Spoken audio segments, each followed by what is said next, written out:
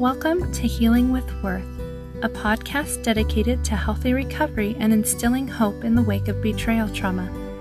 We are women who have experienced this intimately and want to offer hope to other women. While we may interview professionals on the show, the content should not be taken as therapeutic advice and is not meant to replace therapeutic healing. If you would like to join one of our free online Worth groups to help with your betrayal trauma, you may find us at healingwithworth.org. Welcome to Healing with Worth. I wanted to preface this episode with a little bit of foreknowledge for all of you listeners. This episode was recorded with TC and John, and we did it all in one session. But there is so much incredible information in this series that we have for you, and we couldn't leave a lot of it out. To make it more digestible, we have cut it up into 3 separate episodes, and we hope that you will tune in the following 2 weeks to hear the rest of the story between John and TC, because it is an incredible, hope-filled story. And we are just so thankful that they gave of their time to come and to share their story and to give hope to all of you. So without further ado, here is the first of 3 episodes with TC and John Jolly. Welcome to Healing with Worth. We are your hosts, Naomi and Janine, and we want to thank you so much for joining us today. We have with us 2 special guests, TC and John Jolly, and we are so excited to have them on today. Yes, we are. On our first podcast of the year, we mentioned to you that we wanted to share with you some stories of hope, because navigating this road of betrayal and addiction recovery can be really overwhelming. And when D-Day hit for me, I didn't even know it was possible for marriages to survive this, because every marriage that I knew that had been affected by pornography had ended in divorce. So I really wondered if that is where mine was headed. And I remember I was serving in a state capacity and really struggled to even know where to go, because I thought everyone's going to know. I was so ashamed of this situation now being faced with. And there was an arrest and driving restrictions and a bunch of other things that I just really did not want other people to know. And I really struggled as to where I could turn to for help. And a therapist directed me to a local ministry where I attended a couple of different workshops. One was specifically for betrayed partners, and the other was for couples. And I remember going to the couples workshop with my husband, and I wanted to sign up for a couples group that met together weekly. And they asked me, "How long have you been doing recovery work?" And I said, "Well, what do you mean?" "Well, each of you need to be doing recovery work before you can join our group." And I thought, what is going on? I want help. And, it was at that time that I learned that there's kind of this individual recovery work that needs to happen before a marriage can heal effectively. Anyway, at that workshop, there were 4 couples who shared their stories. And even though these were couples that were not members of my own faith, I am forever grateful to them, because they had given me hope for the first time since D-Day. And so I'm really grateful that you, John, and TC are available to join us and to share your message of hope with our listeners. Yeah, well, we're glad that you invited us. Thank you. Yeah, I agree. I've heard your story before, and I just thought these will be a great couple to have come on here. So for our listeners out there, you may have heard their story before. Maybe you have, maybe you haven't, but John and TC are here with us today, and currently they are serving as addiction recovery missionaries for the Church of Jesus Christ of Latter-day Saints. They've been married for 19 years. They do firesides for adults and children about the realities of pornography and betrayal trauma. They have 3 kids, and they're all getting into their teenage years. I only have a couple squeezing into that category right now, and it is a frightening time and fun at the same time. They have also been featured in the online Churches Recovery Addiction website and work to facilitate different recovery groups as well. So again, thank you for all the work that you do to help bring light to the subject and for being vulnerable enough to share your story, because that's not an easy thing to just come out and share with the public and be like, hey, this is our story. Thank you again for being here. Thanks for having us. We appreciate it. So let's get started. Let's kind of go into when in your marriage, like what was the time frame when D-Day kind of came about? Where did that come out and how did you find out? So for us, our story is that I struggle with an addiction, and I struggled with an addiction for years before TC ever knew really the full extent of it. Actually, during the first 6 years that we were married, she had no idea that I looked at pornography at all, that I lusted like I did, and that it was consuming my life like it was. And it was in 2007, July of 2007, that I first let TC know of my struggles. What that looked like for me was we had just moved from Utah, where we had both grown up, both gone to school. We actually went to the same high school, knew the same people. Our families were there, and we decided John got a job opportunity, and we had 2 young kids at the time, and we decided, let's go for it. Like, this will be an adventure. It will be so awesome. It will be fun. So we moved to Arizona, and I was under the impression that our marriage was strong and that we were good, that we were, just that good, solid family with young kids, and we had nothing to lose, and the world was at our fingertips. And it was just, how lucky am I? We had been in Arizona for about 7 months, and there was a knock on my door, and it was late in the evening, and my kids had already gone to bed. And when I opened the door, I recognized the person, but we were so new that I knew it was either my bishop, the first counselor, or the second counselor, because that's how new we were.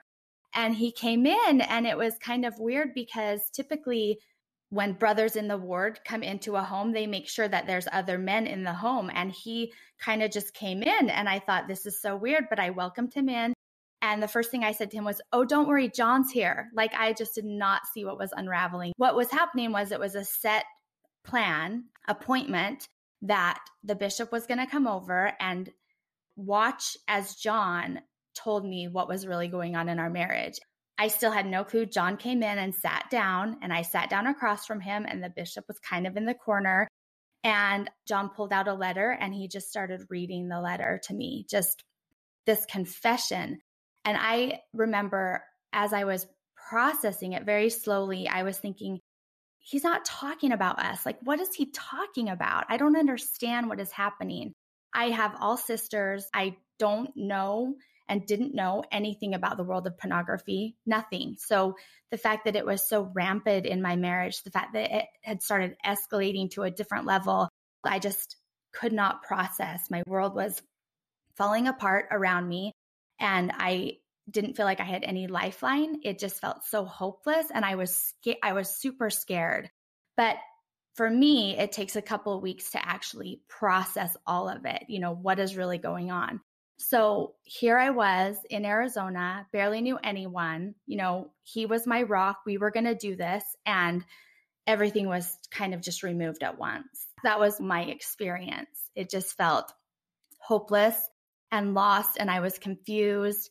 And I remember after he told me everything, and he just cried as he read me this letter. He just sobbed. And I got up and I walked over to the side of the couch, where he was sitting, and I said, that must have been really hard for you to tell me. And then I gave him a hug. Like, I look back at that now and I want to slap myself. I want to slap myself. I didn't know I didn't know that I could have feelings. I didn't know that I could be mad because he was so honest, and he was crying, and he was so ashamed.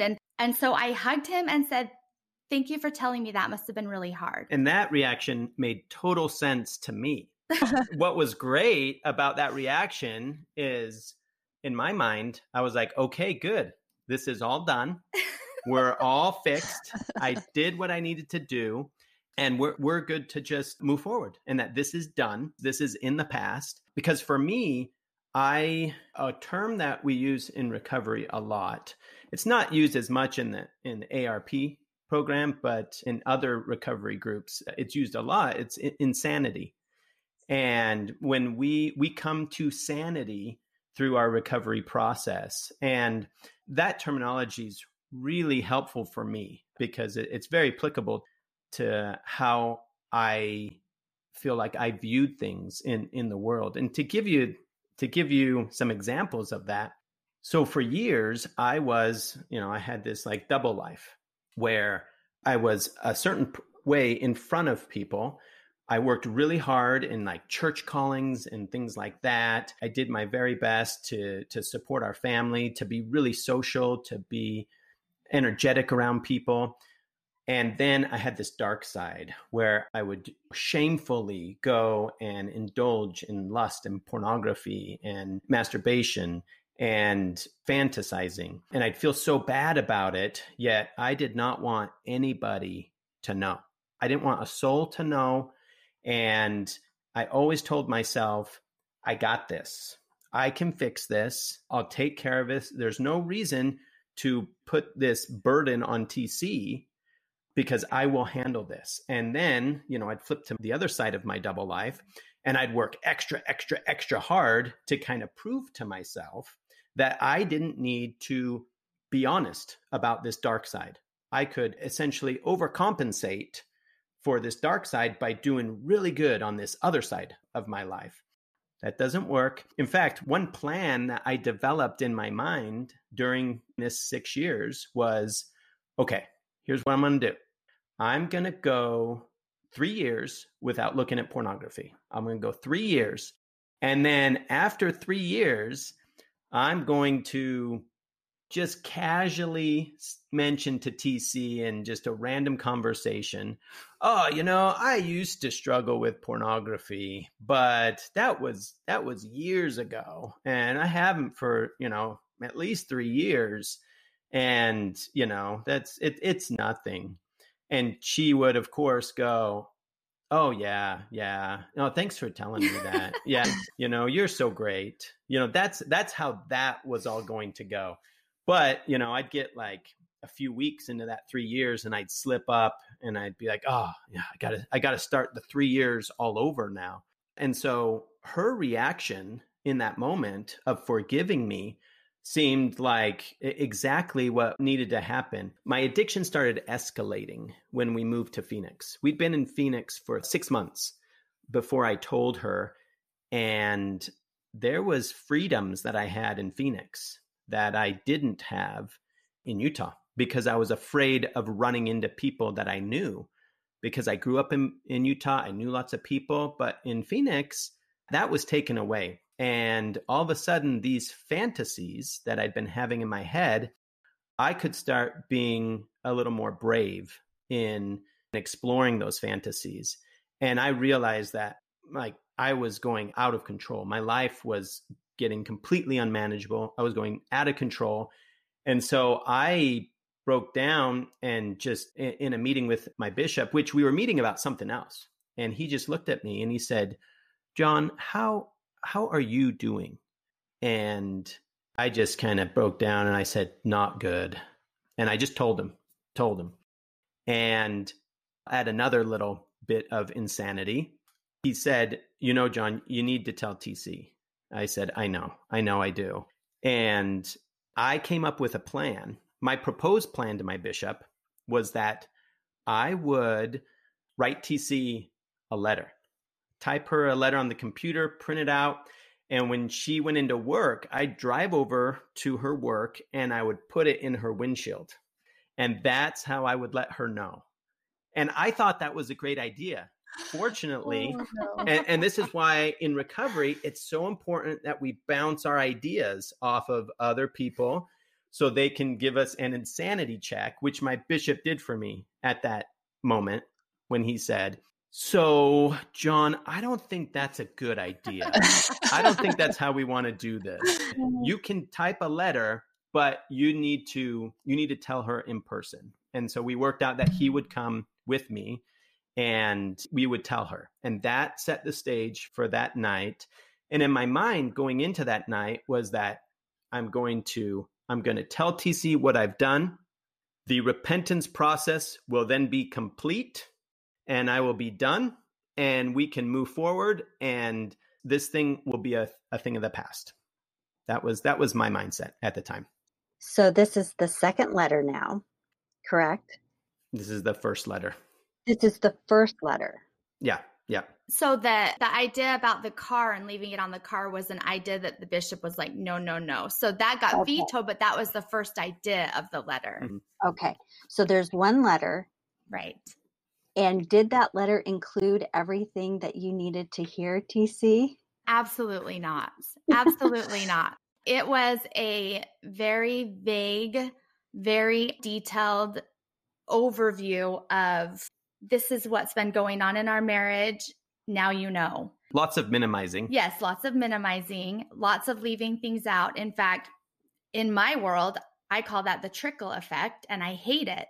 It's painful. It's like, if you're going to break my heart, if you're going to be honest, just do it at once. Like just one stab, not like don't get the butter knife out and like slowly one day at a time, just stab me. Like, let's just get it over with. But it took years to get to the place where I felt like I knew what I needed to know. And that is the reality of so many situations. And anytime I have the opportunity to talk to any male addicts that are married and dealing with this, I say, just rip off the Band-Aid. It's going to get worse before it gets better.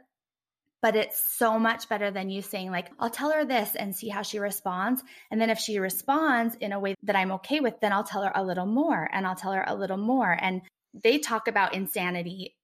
I felt like I was going insane as well. I thought I was going crazy. And the level of just being aware and noticing and the level of emotions that are so hard to explain to someone about just going out and doing regular things with a spouse that is in that area of being half honest. Like, oh, heaven forbid, there's like a beautiful waitress that comes to dinner. I mean, it is so scary as a wife because everything becomes a threat to your marriage. It felt like everything became a threat to my marriage. It felt like going to a movie that we would typically go to that I didn't think twice before. I mean, even a PG movie, even a G movie, it doesn't matter. Everything became a threat to my marriage. And so those emotions took me on. I was just high alert. And that's exhausting. And it's so bad for your body physically. It's so bad for your mind mentally. It's so bad for your emotions and your state of being. It's just not practical to live at that level.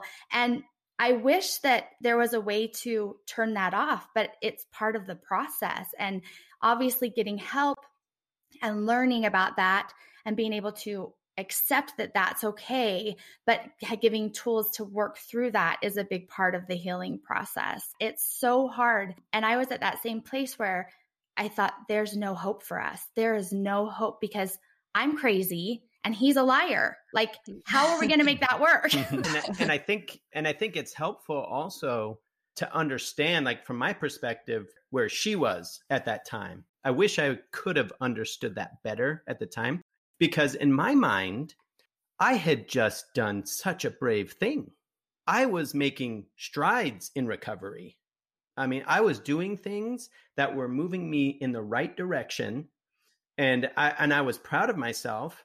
And if I talked to other guys in recovery, they'd let me know, that I was doing really good.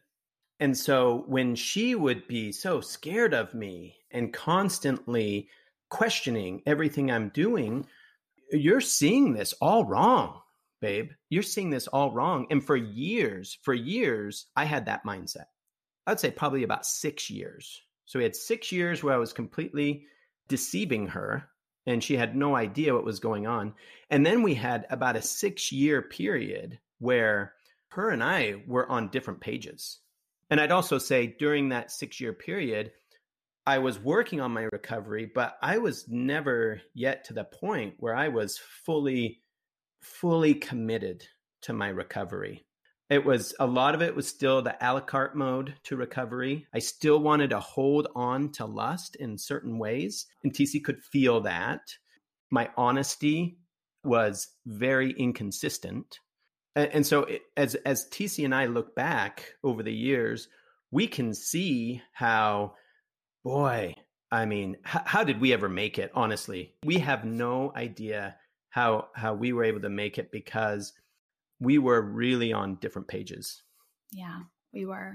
I think that's common, and that's where a lot of women find themselves in the realm that we see other women, is this place of, how is this even going to work? We're on completely different pages, because it's common. And even in my story, I've been at this 3 years now, and we're still on different pages. And I'm like, is there ever going to come a shift? And what I heard, John, was that 100% accountability factor wasn't quite there for a while, is what I heard you say. And that's where it's hard, because I see a lot of women who have a similar situation where they're still wanting to shift the blame to something else and not accept responsibility for their actions, for the things that they've done to create this in the marriage. And so it's a common place that I think a lot of people find themselves in this situation where you've got these completely different pages. You're trying to figure out, how is this ever going to advance to what we're working towards, which is that celestial marriage, right? Right. That at this point in time, it seems, how can I get there? Yeah. So TC, I'd love to ask you, at what point did you feel like you were getting the whole truth with John? Was there a particular moment or event that created this shift in your relationship? I would say no, it wasn't a particular moment or event. So 2007, I found out. 2008, 9, 10, 11, 12. I was still trying to fix it.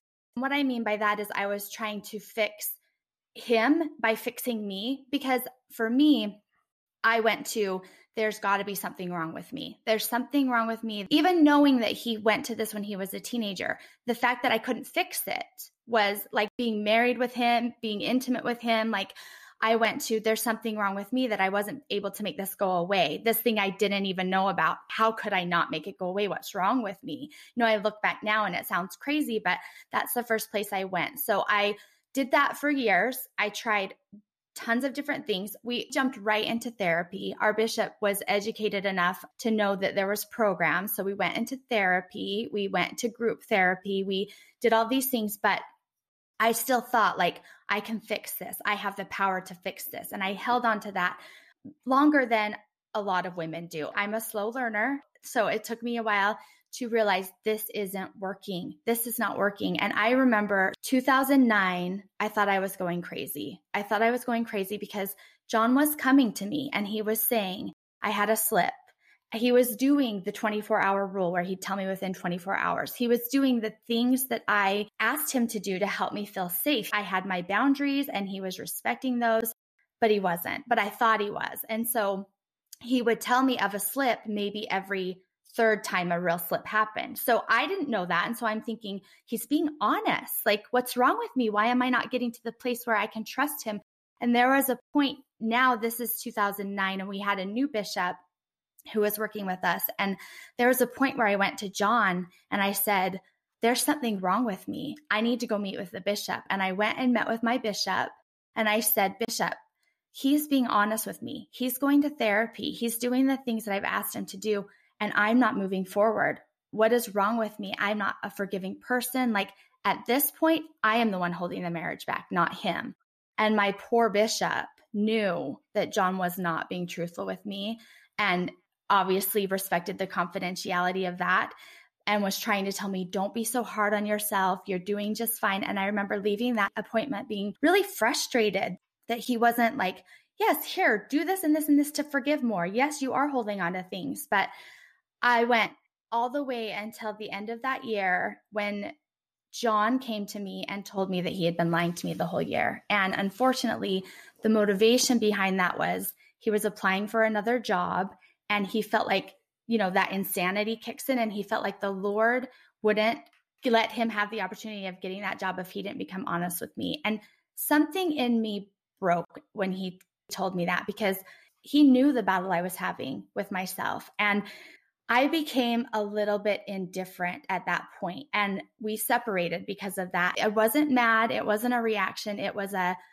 I cannot see, like, there is so much heaviness with you. There's so much cloudy gray area when you're around me. It clouds my view. I can't see clearly. And so I need space so that I can sort things out. I am not capable right now of sorting it out with you around. So we were separated for about 8 months.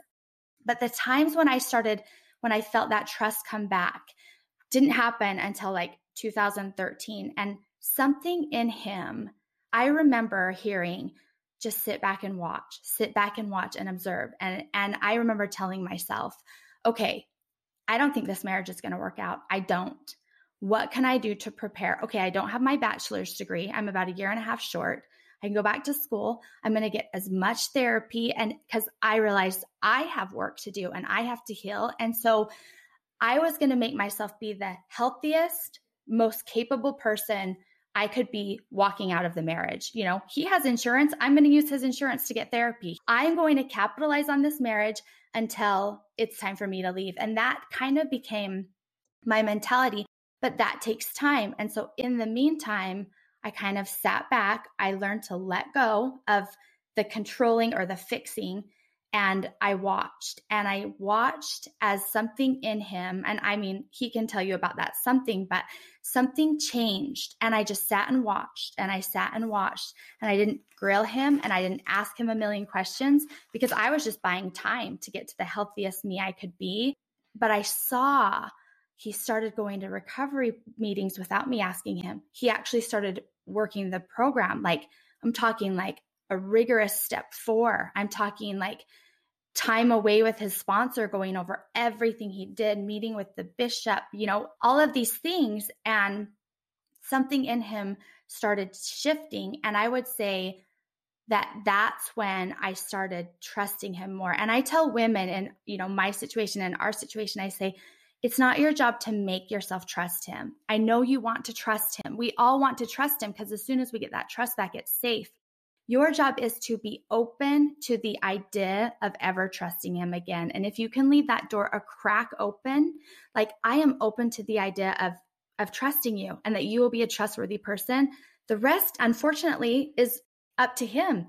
As women, we want to make things happen. It's up to them. Our job is to be open to that happening, but really just standing back and watching it happen or not happen and making decisions based on that. And obviously, we have to have boundaries and things to keep us safe. I'm not saying just stand back and let him do whatever he wants to you and just watch and observe. It is boundaries and safety. And if you need that check-in, there's nothing wrong with asking for it. But I just became a little indifferent, like almost like I can't do this anymore. I've done this for 5 or 6 years and I'm breaking. And so I need to change me so that I survive this and not worry about you anymore. Oh, I think so many women can relate to that, TC, for sure. And I had a coach tell me that it's your job to take care of yourself. Yeah. And his job is something completely different, but your job is to take care of yourself. That's your job. You focus on that. Yeah. As Naomi mentioned in the beginning of our podcast, we wanted to give you TC and John Jolly's story in bite-sized pieces. And so we're going to stop the story right here, little cliffhanger, and we're going to come back next week. And John is going to share with us how he handled this separation request. So until next time, thank you for listening.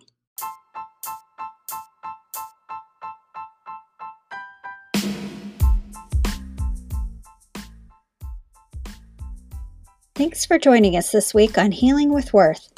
Make sure to visit our website, healingwithworth.org, if you would like to enroll in an online therapist-led support group. We'll see you next time.